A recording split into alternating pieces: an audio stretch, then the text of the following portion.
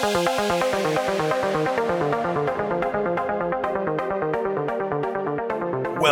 to the Minerals and Royalties Podcast, the home of CEOs and investors in the minerals and royalties space. Hey guys, this is Tim Powell from the Minerals and Royalties Authority.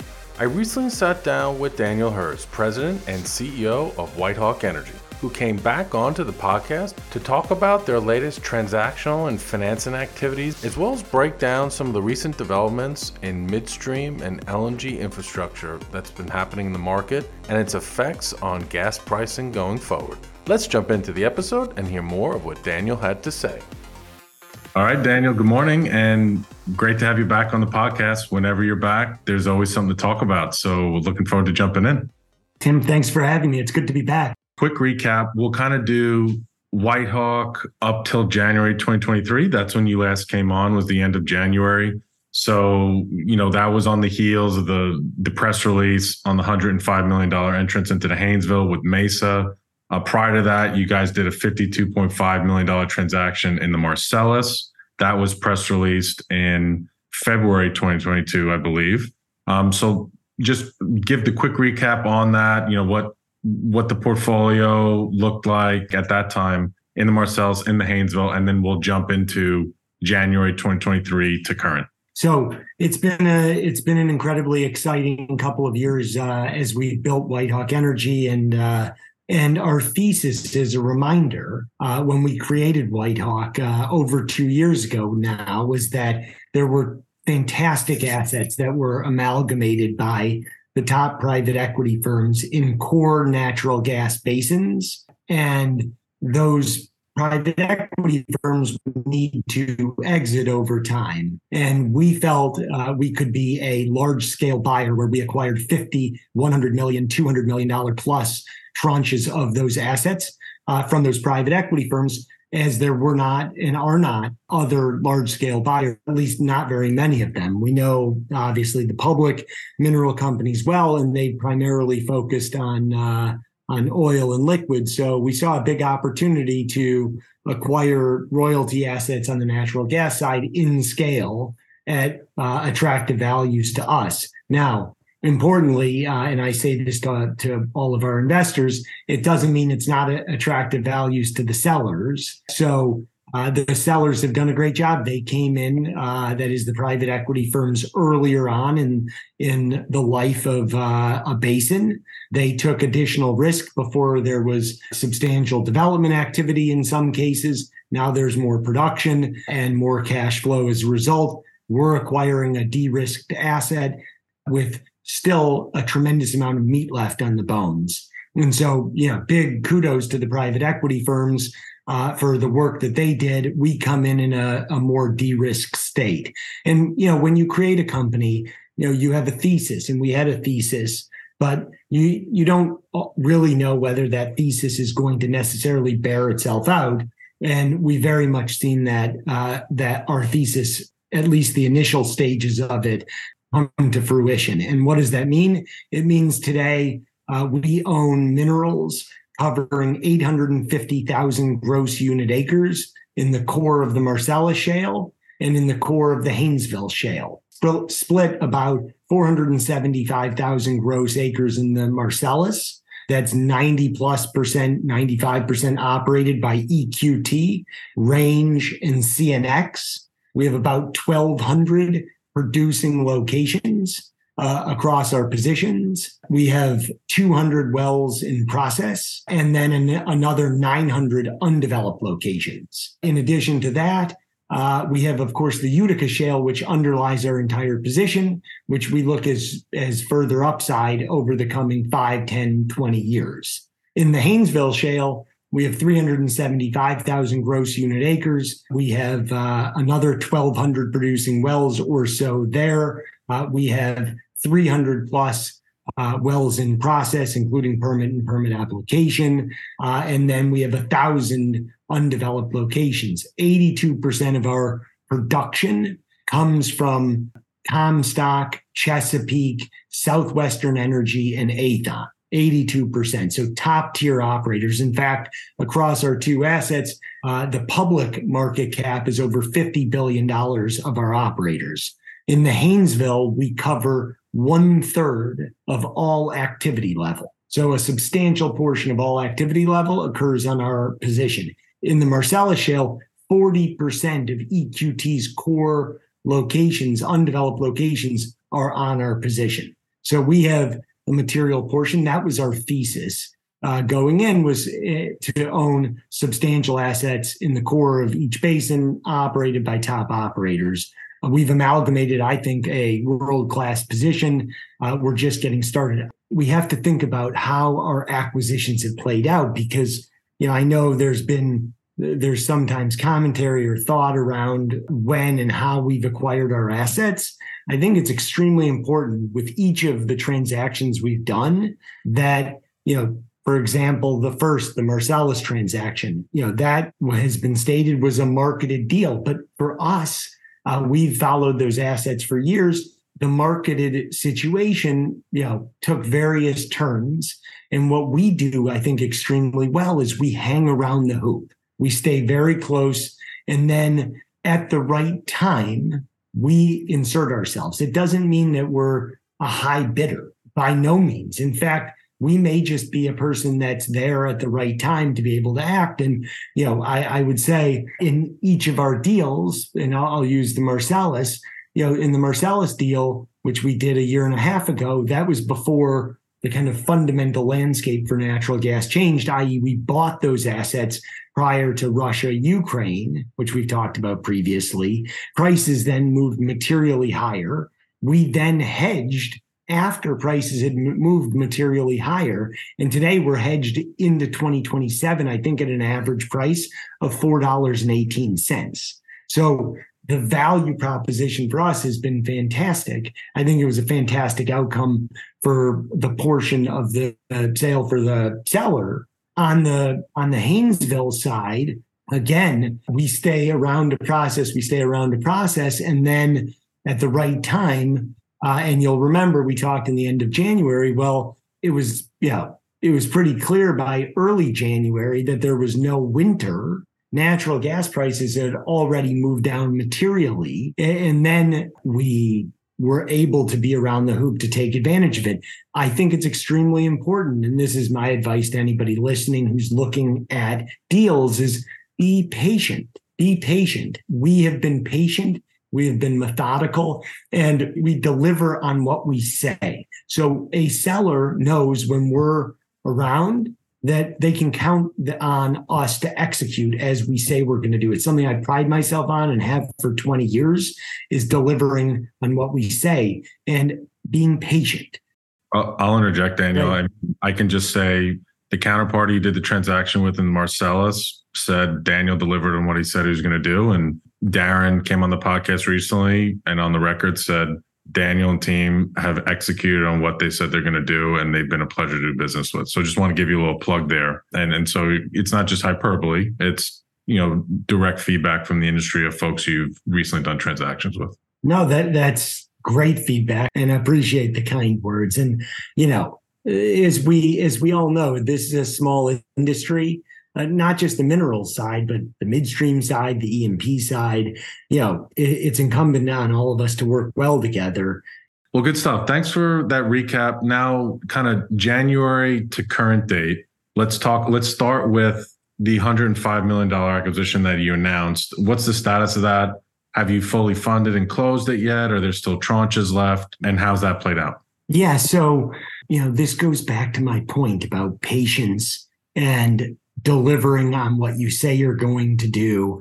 And really, I think speaks to the thesis that we had with respect to being a large scale buyer of natural gas minerals from private equity firms is, as you're alluding to in our purchases, not just the Haynesville purchases, but our other purchases, by being patient, by building credibility, we've been able to structure transactions where we create real win-wins for the seller and for us. So that Haynesville transaction, allowed for a structure for us to acquire pieces of it over time. And so we bought our initial piece. And so we acquired a tranche after the announcement, and we acquired our most recent tranche in early August. So if you think about the environment and natural gas prices over the last year, and kind of think about it over, in January, and think about it all the way through August, we've been able to structure deals with great partners like Darren and others to be able to make sure that we're creating a great situation for both the seller and for us. And I think that's an important element that by being patient, by building credibility with sellers and then executing on, has really given WhiteHawk an advantage and given our investors an advantage to be able to own world-class assets like we have. And then in August on the 9th, you press released a new financing facility of $100 million with a new partner. I know it wasn't disclosed in the press release, so I'm not going to ask you to do that. And then a $20 million funding and closing with Mesa, which you just alluded to. So I guess at a high level, just talk strategically what that means for WhiteHawk, both currently and in the future, from a financing capability on deals. Sure. And again, I hate being cryptic. And by the way, I hate just talking energy. I really want to get into the fact that you're still not on Twitter. I'm sure everybody listening to this podcast is on Twitter, or nearly everybody, and you need to be on Twitter. So tell me you're committing to getting on Twitter. I publicly commit by the end of the year, Tim Powell will have a Twitter account. It's in the plans. Don't worry. I was just at a Tony Robbins business mastery event, and I was looking, at working on my business, not in my business, and, plans for the next few months, 3 years, 5 years, et cetera. And, given how prominent my content platform is as part of my overall strategy, I was thinking that, what am I not utilizing properly? And Twitter was the answer. So I appreciate you calling me out. It's good accountability, and I appreciate you. You'll be the first handle I tweet to, or X to, whatever it's referred to now. Yeah. I don't know what it's referred to, but you should be on. And I love that you do Tony Robbins seminars. Yeah. I'm a huge advocate of that. It's a big part of my personal development. I've done 11 over the years, 4 business oriented, a couple with my wife on the personal relationship side, and I brought friends and family over the years. It's amazing. For those, and I've never done it, but for those who don't know much about Tony Robbins, I highly recommend, I believe it's on Netflix, the I Am Not Your Guru documentary of a Tony Robbins seminar. It is amazing. I actually may go watch it again tonight. The reality is Tony offers a great framework for how to create and be a creator. And you can be a creator if you're a teacher. You can be a creator if you're a landman. You can be a creator if you're an entrepreneur. But it's about creating the framework for creating that vision and how to do that. But also, and where I, of course, really, also like it, it's about the energy and how to build that energy and put forward that energy into the world and be able to interact with others to be the most successful at whatever it is that you're choosing to do. Hey guys, I wanted to take a quick break from the conversation to say thank you to all of our podcast sponsors. Looking to ramp up deal flow for your minerals and non-op ground game? Since 2019, the Texas Mineral Company has closed on over 120 deals, totaling $110 million in value, with deal sizes ranging from $50K upwards of $5 million. Whether you're looking for white space, permit, duck, PDP, AFE, or wellbore-only deals, the Texas Mineral Company has got you covered. For more information on how to source deal flow from the Texas Mineral Company, please email Toby Martinez at toby@thetexasmineralcompany.com. Over the past 20 years, Riverbend Energy Group has been the definitive leader in the non-op and mineral space, where they are actively acquiring minerals in the Delaware Basin, Midland Basin, the Williston, and the Eagle Ford. Following their $1.8 billion sale of their non-op platform in 2022, they are also back actively acquiring non-op interests in the Delaware Basin, Midland Basin, and Williston. If you have minerals or non-op working interests in these areas that you would like to sell, then please visit www.riverbendenergygroup.com for more information. Farmers National Company has oil and gas experts located across the country ready to provide you unmatched convenience and service for your land management needs. Whether you're looking for turnkey management of oil and gas interests or simply looking for an advisor to help you sell or lease your minerals, Farmers National Company has you covered. Learn more about Farmers National Company's team of certified mineral managers, landmen, attorneys, and accountants by going to fncenergy.com or reach out directly at energy@farmersnational.com. Does your team ever struggle with employee turnover? What about right-sizing your team to fit your company's needs over time? Do you have the right accounting systems and software in place to maintain control and visibility on all your cost centers? If any of these things are challenges in your business, then Opportune's back office outsourcing could be the right solution. For more information, please visit www.opportune.com. Yeah, it's well put. From a content perspective, I don't think we're short of quality content and education out there, whether it's podcasts on certain sectors like this or what have you, general personal development, different industries, et cetera, et cetera. It's just, there's so much at our fingertips. And so his content is great because he goes out and he canvasses the experts of the world in various silos. And then he is a great communicator. So he condenses it in a very digestible way.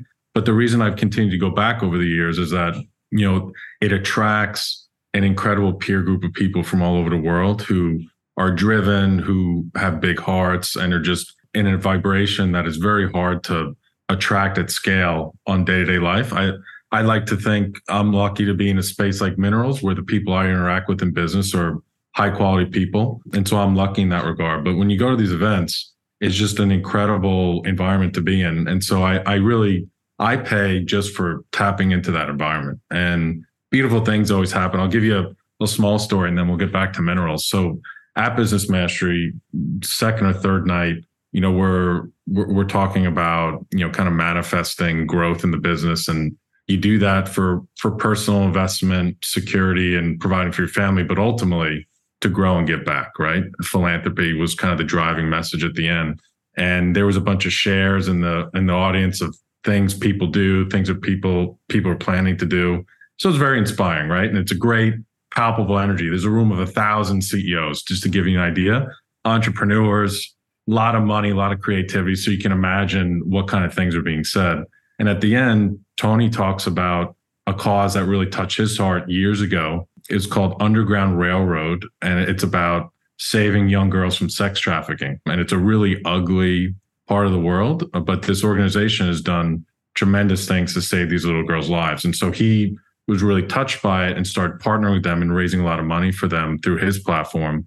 And then 3 years ago in one of his seminars, a guy gets up and says, "This is unbelievable. I'm going to quit my job and dedicate my life to this cause, but I have an idea to bring technology in my background to do it in a more cost-effective way." And so that guy launched a company called Marici, MARICI, and they lowered the cost of saving a girl from $3,500 to $500. And basically, if you ever watch mafia movies or narco movies, the tactical approach of mapping out a network and then taking down the kingpins, if you may, and collapsing a trafficking network. These companies doing it the same, but with AI and a whole fleet of different technologies and people. So really, really amazing stuff, right? And so we do a short video, 2 minutes, about the cause and meet the founder. And Tony gets up on stage, and for the next 20 minutes, the room raised $2.5 million. It was unbelievable. And then the founder, he's based in Indonesia now, he videos in, and you get to watch his face the whole time as the money's being raised. It's one of those live fundraisers where you can see the bar and the number change. Yeah. And I don't know about you, Daniel. I mean, I love work, but that's the meaning of life. And that was a pretty incredible night. I mean, I don't think I slept. I was just on cloud nine the whole night. So I think we saved 5,000 girls. They've sent emails. What the money that night raised helped do was collapse one of the biggest trafficking rings in this city in Indonesia. I believe it was Indonesia. It may be another country, but pretty cool stuff. So no, it's absolutely amazing. And I was actually at a book launch last night, and a book launch party for Lee Cooperman, who's been a mentor, friend, partner, investor for a long, long time. And, he was quoting, I believe it's Andrew Carnegie, he who dies wealthy dies poor. And I think I just got that slightly wrong. But his book is about his path from the Bronx to Wall Street and philanthropy. And he is part of the Giving Pledge with Warren Buffett and Bill Gates. And, he talks extensively about the impact that he has. And he's on his way to donating all of his money, billions of dollars, before he passes away. And if not, his kids and grandkids will finish off giving away their billions of dollars. And that's truly what creates, in my opinion, the greatest human experience. And just back to the energy aspect, for those who do follow me on Twitter at Daniel Herz 3, and yes, that's a plug. Follow me on Twitter or X at Daniel Herz 3. You'll see in my byline, I quote Einstein. When the quote I use is "everything is energy, and that's all there is to it." And so, Tim, you mentioned, manifestation, you mentioned vibration.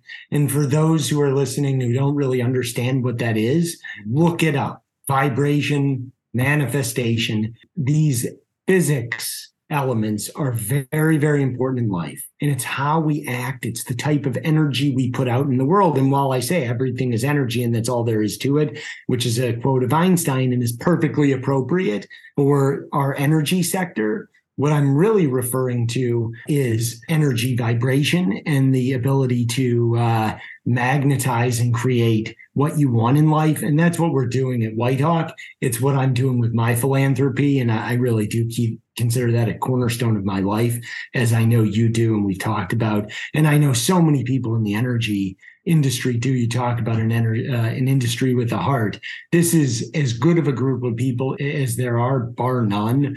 In all the, not to get on a tangent, but in all the negative press oil and gas gets with, ESG and all that, and, the planet's getting dirtier and all that crap, I really, it would seem self-serving, which is why it doesn't get published. But I really wish it could be disclosed how much philanthropy is done by oil and gas companies and executives, and the trickle down effect of that in the world. Because you and I see it every day. It's pretty impressive. So we're part of a great industry, and we're very blessed. But to answer your question, which you probably may have forgot what the question was, is our announcement and our funding in early August.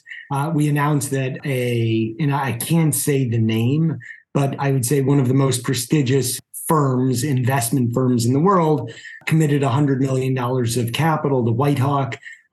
We funded on $20 million of it. I suspect, because they've told me, to the extent we want to draw substantially more, they're very interested in investing a lot more than that in WhiteHawk. And for us, that does several things. One, it just further validates the work that we're doing, the value proposition that we're delivering for our investors and for those institutional parties. We have multi-billion-dollar family offices, and we have individual investors who invest $50,000 in WhiteHawk. We have a great platform, but what that does is it gives us literally the full band of access to capital from individual investors who are looking for dividend and total return potential over time, which I think there's very substantial total return potential. Individual investors all the way to some of the largest and most sophisticated investors in WhiteHawk, which allow us to take and acquire assets in larger scale. Again, having our fundamental thesis that we just don't have much competition at the $100, $200, $300 million size level in the natural gas mineral space. So that partnership, does a couple of things for us. It further validates what we're doing. And two, it provides us even more access to take even more deals down. I think we have an unmatched asset quality already, but we want more scale. We want more size. And we want to take advantage of the current natural gas environment, which is relatively depressed. And that may be a good segue into talking about the current natural gas price environment. Yeah, I mean, let's just talk kind of from January to today. I'm just going to run around for everyone listening, just do a recap. We're going to look at Henry Hub, and we're going to look at rig counts in the two basins you're in and just kind of see it month to month. So just bear with me here. So January, $3.27 an MCF. Haynesville has 72 rigs. Appalachia has 52. February, $2.38 an MCF. Haynesville has 73 rigs. Appalachia has 51. In March, $2.31 an MCF. Haynesville has 72 rigs. Appalachia has 51. So rig count staying fairly flat. Natural gas prices is down about $1 at this point into the first quarter. April, $2.16 an MCF. Haynesville rigs are at 70. Appalachia rigs at 52.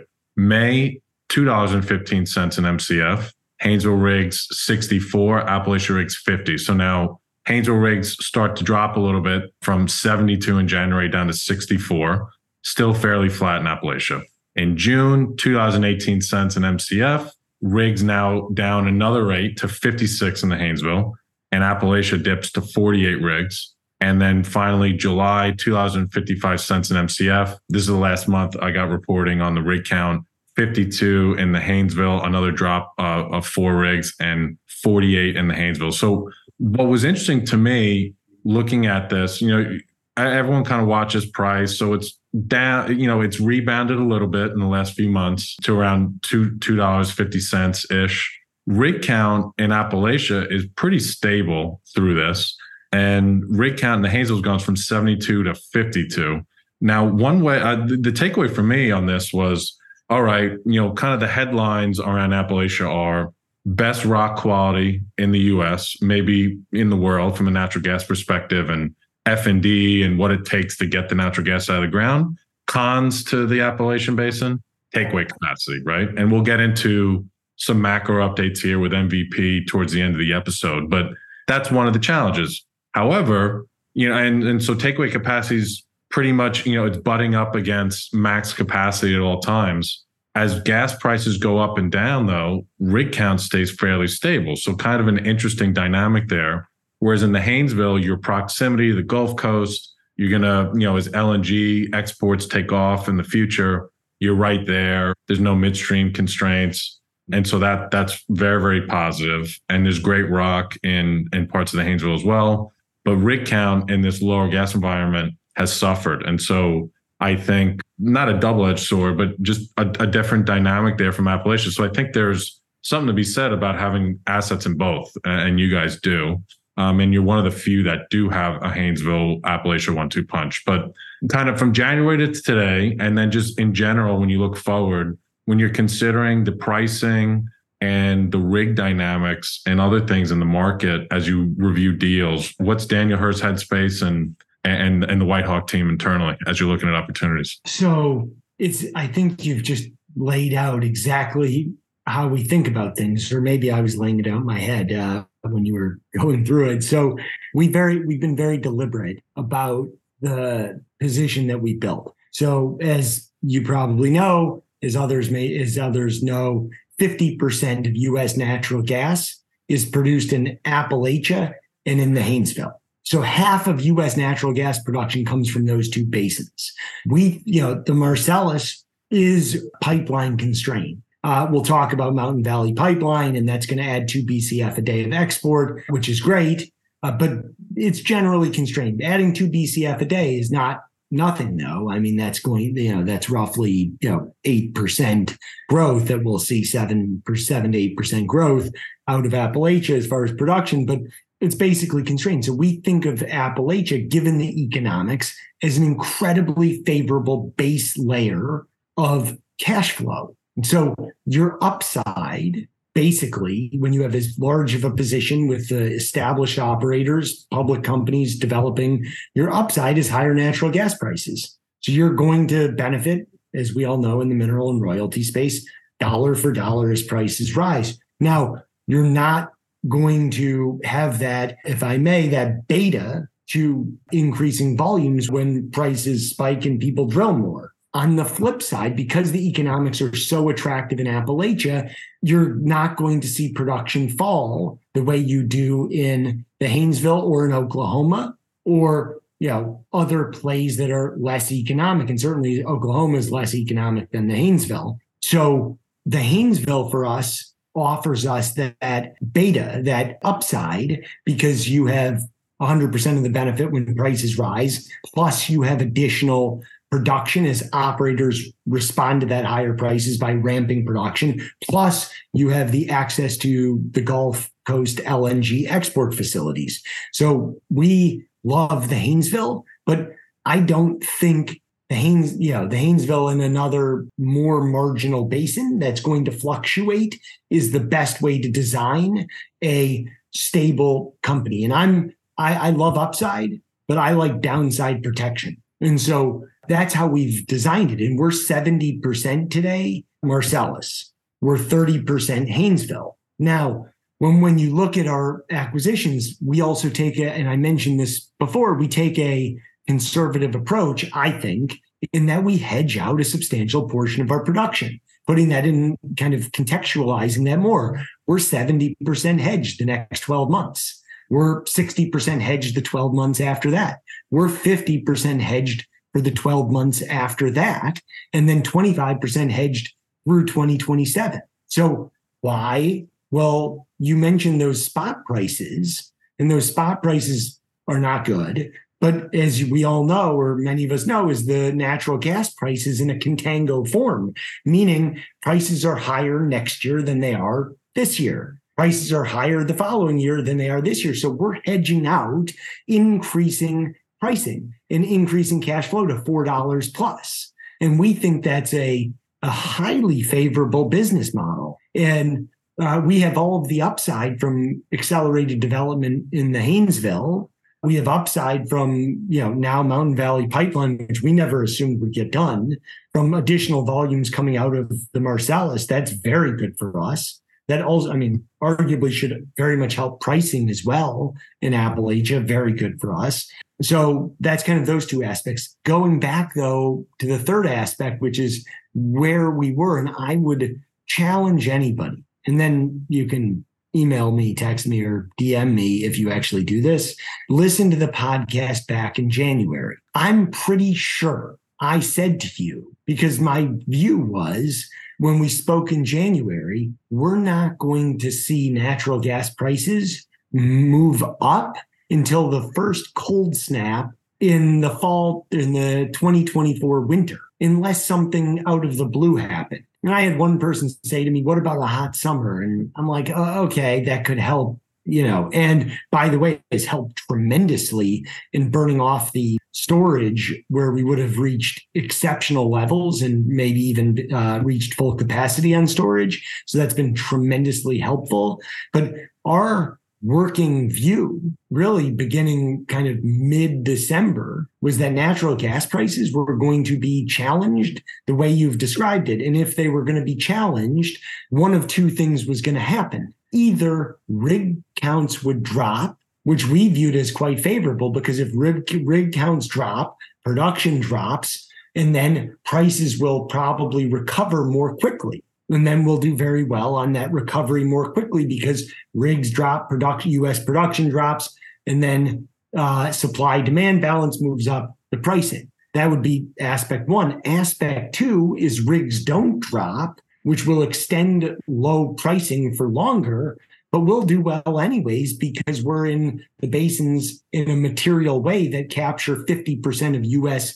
or produce 50% of U.S. volumes. So we'll make it up on the volume side. I kind of prefer that our producers respond to the environment that we're in, reduce rig counts, be disciplined, and I think we'll all do better over a longer period of time with that type of discipline. But the beauty of our model is we win this way and we win that way, as you know. So our working thesis, frankly, I think the Haynesville has been more resilient than I was expecting. It's down, but it's right on our models. And again, having the diversified position where we cover a third, thank you, Darren, for doing this, a third of the entire play, and having 82% of our production from 4 operators allows us very strong visibility with those 4 operators, 3 of which are public, as to what their activity level is, which of course we're tracking day in, day out, both using what they say publicly, as far as their capital expenditure plans, their drilling plans, their completion plans. And then, of course, privately, we're tracking through our data analytics and everything we do, which, I think we're really right on what we would have expected, probably a bit ahead of expectations. And then with our hedges, it's just a very satisfying situation. So we've already kind of mentioned it, Daniel, Mountain Valley Pipeline. I'd like to go through kind of all the major announcements in the last, call it 6 to 18 months around infrastructure that's going to affect the natural gas market, namely pipelines and LNG build out in the Gulf Coast. So we've already mentioned Mountain Valley. I think people at a high level are familiar with the red tape involved with MVP. And I personally thought it would never get pushed through. I think a lot of folks in our space who underwrite deals just assume that would never get built and nothing else is going to get built because you had to, right? But June 3rd of this year, President Biden signed some legislation that approved that all permits and authorizations necessary for the construction and initial operation of Mountain Valley would be approved, and that the applicable federal offices and agencies would maintain those authorizations. So that's kind of a big deal. And then later on June 24th, the legislation that required the Secretary of the Army to issue all the permits and verifications necessary to complete the construction and allow MVP to move forward. So at this point, and this is on the website of MVP, the plan is to have construction finished by the end of 2023. And that's going to bring on, let's get these specific stats here, an expected 2 BCF a day of capacity, 303 miles of pipeline between West Virginia and South Virginia. And what does that mean to Appalachia outside of the additional capacity? What does that mean to your position and the mineral exposure you have there? Just talk to me. What do you think the impact of that will be? Yeah, so I've been following MVP for 5 years. You may remember, we may have talked about, I did an activist campaign back 5+ years ago, where we accumulated nearly $1 billion worth of stock in EQT and pushed for the separation of the midstream business from the E&P business, as well as a change in management. All of that ended up happening. Obviously, Toby Rice came in and has done a fantastic job. Love Toby. That said, we've been following this for a long time, and I certainly didn't think it would ever happen. And I say that I thought a year ago, and people may remember, there was what was called Build Back Better. People, you may not even remember, Build Back Better was the name of the legislation last year to invest, another couple trillion, depending on where the number landed, in the economy. And Joe Manchin was standing in the way for the Democrats of getting that done. And Joe was saying, West Virginia senator, Democrat, but centrist, saying, well, I'm not doing it. This is going to cause further inflation, and you need to agree to the Mountain Valley Pipeline. They ended up agreeing on the Inflation Reduction Act, which some argue is poorly named, but was a pared down version of Build Back Better. And as part of that, Joe Manchin said, and Chuck Schumer agreed that we would do Mountain Valley Pipeline. So that was great. However, Joe was a little bit left at the altar in the sense that the Democrats said, well, we didn't do the deal with Joe Manchin. That was Schumer who did it. We're not approving the Mountain Valley Pipeline. This was last fall. So he already supported, Inflation Reduction Act. That went through. Manchin didn't get the MVP pipeline done. And we're like, wow, that was not great. So once and for all, it seems as though, and what you just read, was further challenged. Supreme Court further ruled Mountain Valley Pipeline is going to get done, knock wood. And it's not done till it's done, but it seems as though it's getting done. And that's going to add 2 BCF a day of pipeline. Now, what does that mean? It's like I described with rig count. For us, it's going to cause production to go up. We never assumed production was going to go up, but that's very good. You have the most economic basin in the United States, the Marcellus Shale. Operators, you have an additional 2 BCF. That's about 7%, as I was saying, 7 to 8% takeaway increase. You'll see production rise. Now, you'll also see, I believe, over time, basis improve because you have more ability to move volume out. And this dovetails into the other projects, and I don't know if you want to name them, but there's these tremendous LNG export facilities that are coming online over the next 2, 3, 4, 5 years. So today we export 12.5 to 13 billion cubic feet a day of natural gas, which is about 13% of U.S. natural gas production. By January 2026, that 13 BCF a day will be up to 20 BCF a day. By 2027, we'll be at about 25 billion cubic feet a day of export. So let's just talk that through. And I'm not a permeable. I'm a person who's constantly interested in where prices are going to be. But, and people can poke holes all they want, but I'd like them to actually walk me through the actual numbers. We have 7 BCF a day of demand increasing just from LNG exports over the next 2 years, right? Where is that 7 BCF a day coming from? Set aside MVP for a second. Well, let's not set it aside. Let's say 2 BCF a day of that is going to come from the Marcellus. Now it's not, because you just explained it's going to Virginia.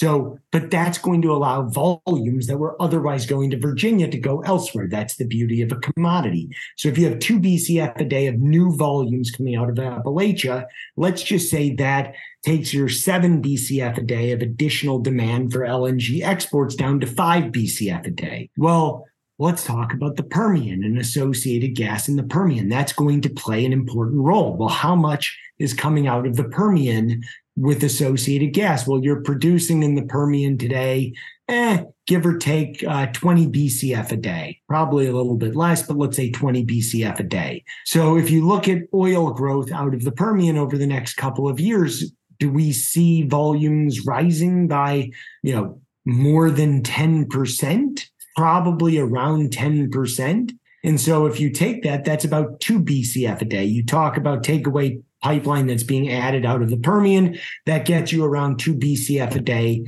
out of the Permian. That leaves you 3 BCF a day short for the LNG export capacity that's coming online over the next 2 years.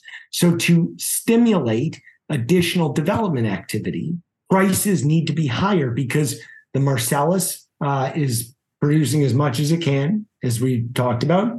You've got what you can out of the Permian.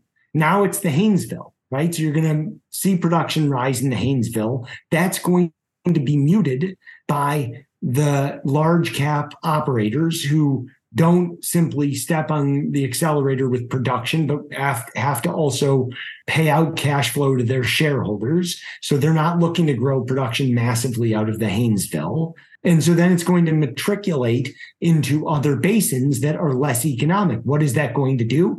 That's going to move natural gas prices higher. Now, I'm saying this, but so is the market. That's why forward curve in 2025 is at $3.95, because Mr. Market knows that there needs to be higher prices to incentivize that additional 7 BCF a day of demand. Oh, by the way, just from LNG export capacity. Let's also talk about electric demand. We generate more electricity in the U.S. from natural gas. Around 43% of U.S. electricity comes from natural gas. So that's extremely important, because if you see, forget if you believe, but if you see the transition to electric vehicles, and we're up to around 6% of sales, I believe 6 to 8% of sales are electric vehicles. The more electric vehicles we have, the more electric demand we need, which means the more natural gas we need to generate electricity. So electric vehicles, very good for natural gas and natural gas demand.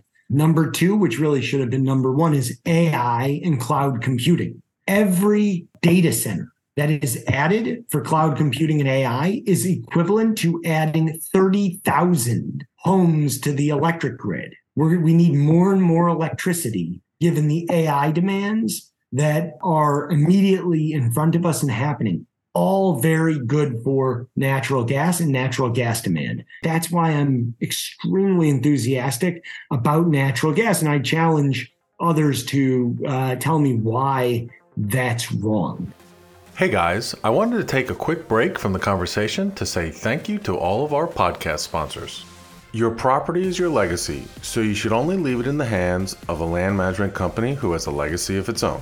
If you own oil and gas interests or act as a fiduciary for those who do, you can find a long-term partner at Farmers National Company, who since 1929 has taken great pride in helping clients maximize the benefits of property ownership by providing turnkey management services and by working alongside them through generational transfers of specialized assets such as oil and gas interests and farmland.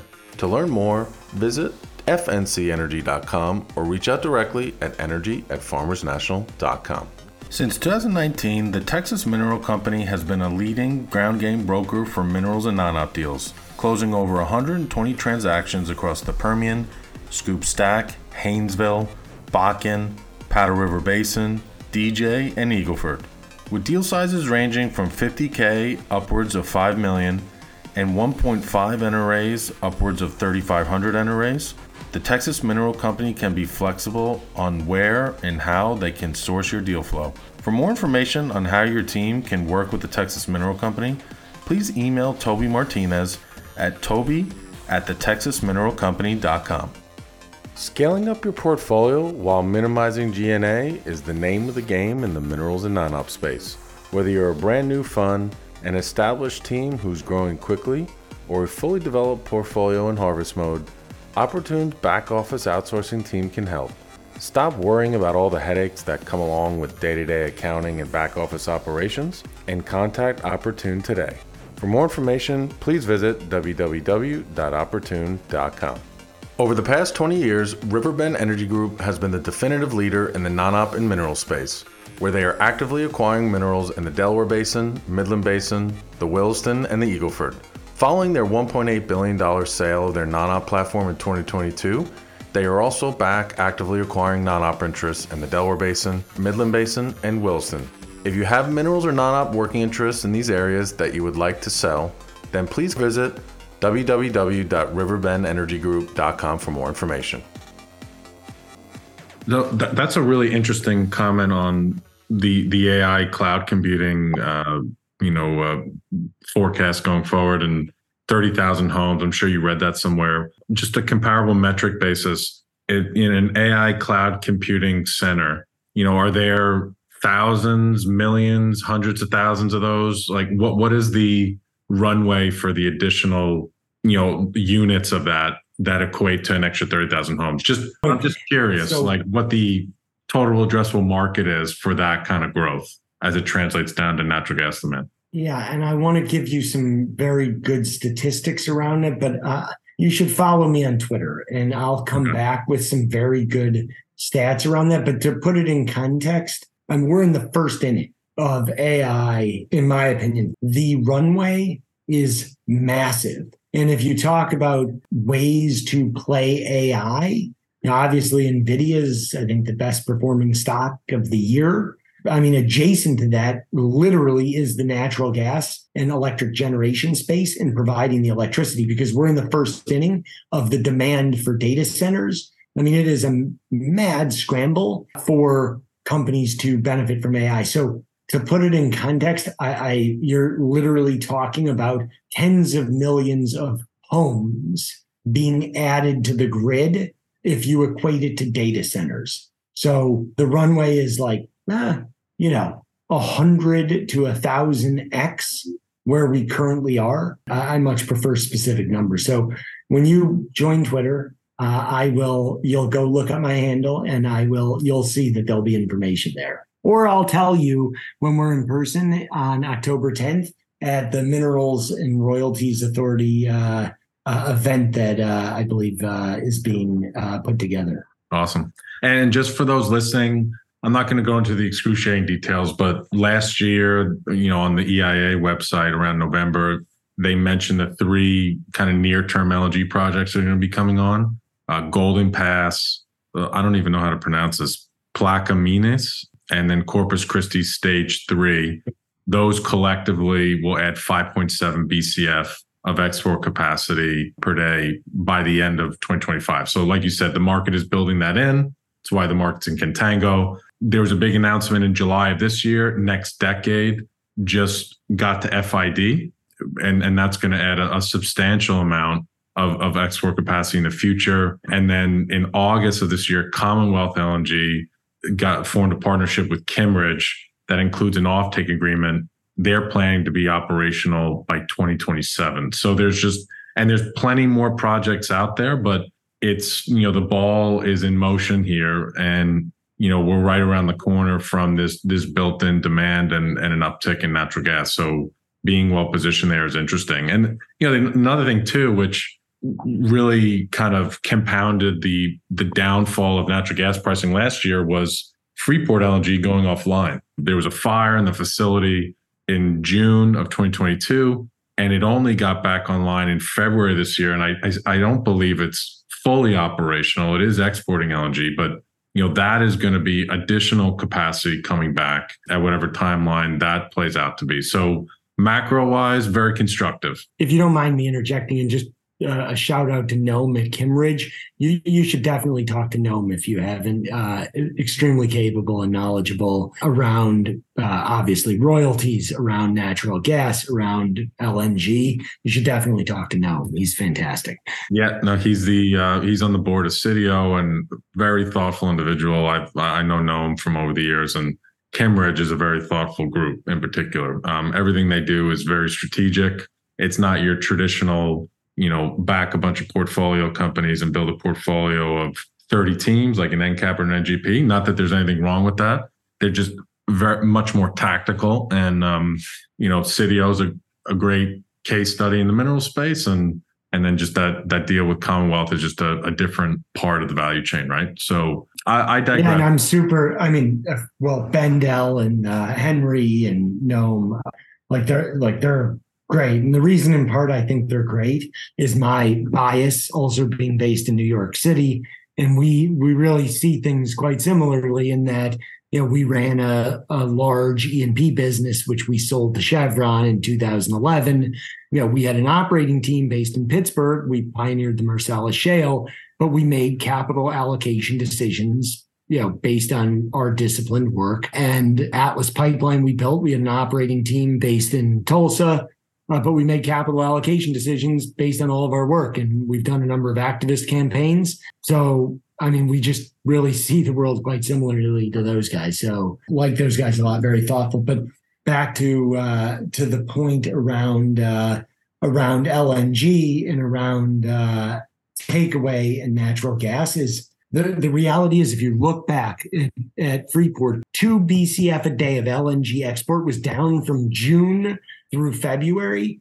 You're talking about nearly 700.7 TCF, right? 700 BCF. So 0.7 TCF of gas that otherwise would have come out of storage. Let's put that in context, 0.7. So we're going to end the storage season just around or just under 4 TCF. So even without a winter, we would have been at 3.3 TCF. So let's go backwards. We ended the storage withdrawal season this last year around 2, give or take 2 TCF in the ground. Had just Freeport, no winter, not much of a winter in the Northeast, had just Freeport not been offline, we would have been at roughly 1.3 TCF in the ground, below the 5-year average. Imagine if we actually had a normal winter. So I'm not a person who thinks, gas is going to the moon this winter. It may. I don't know. I don't know. I'm not a short-term person, but I do know structurally the dynamics are quite favorable for natural gas. Yeah, listen, a lot of interesting signals on the oil price too. I think macro-wise, there's a lot of supporting factors for whether it's the inflationary environment, some of the things around LNG, whatever it may be, propping up commodity prices going forward. So I think being long minerals is a good position to be in here in the short to medium term. For WhiteHawk, we are continuing to grow. We have access to hundreds of millions of dollars to acquire more assets from great people like Darren and others who have put together and done an amazing job of putting together world-class assets. And my job is to acquire from people like Darren and people who we did our first deal with in Appalachia, is to buy more assets to the benefit of our investors And I hope and would expect to deliver great value to those folks. So that's a great winning situation for us because, and this is where I was going to end with, we talk about energy and creating energy. My job, and when I think about what my value add, it's not just philanthropic, it's also to my shareholders. And I think of meetings I've had in the individual homes where there's 40 people who invest and it's their personal money. These are not no-name institutions. It's really their money, and they're putting their confidence in Daniel Herz and the WhiteHawk team. And my job is to deliver for those folks. That's what I think about. And I know they put their trust in me. I've always known that, whether it was at Falcon, whether it was at Atlas Pipeline or Atlas Energy. That's what I think about. And I do my best every day to deliver for all of our investors. Daniel, always fun, my friend. Thanks again for coming on, and looking forward to seeing you next month in Houston. Looking forward to it, Tim. Thank you so much for having me. Great talking to you as always. Hey guys, thanks for listening to this episode of the podcast. I hope you enjoyed. The Minerals and Royalties podcast is meant for informational purposes only.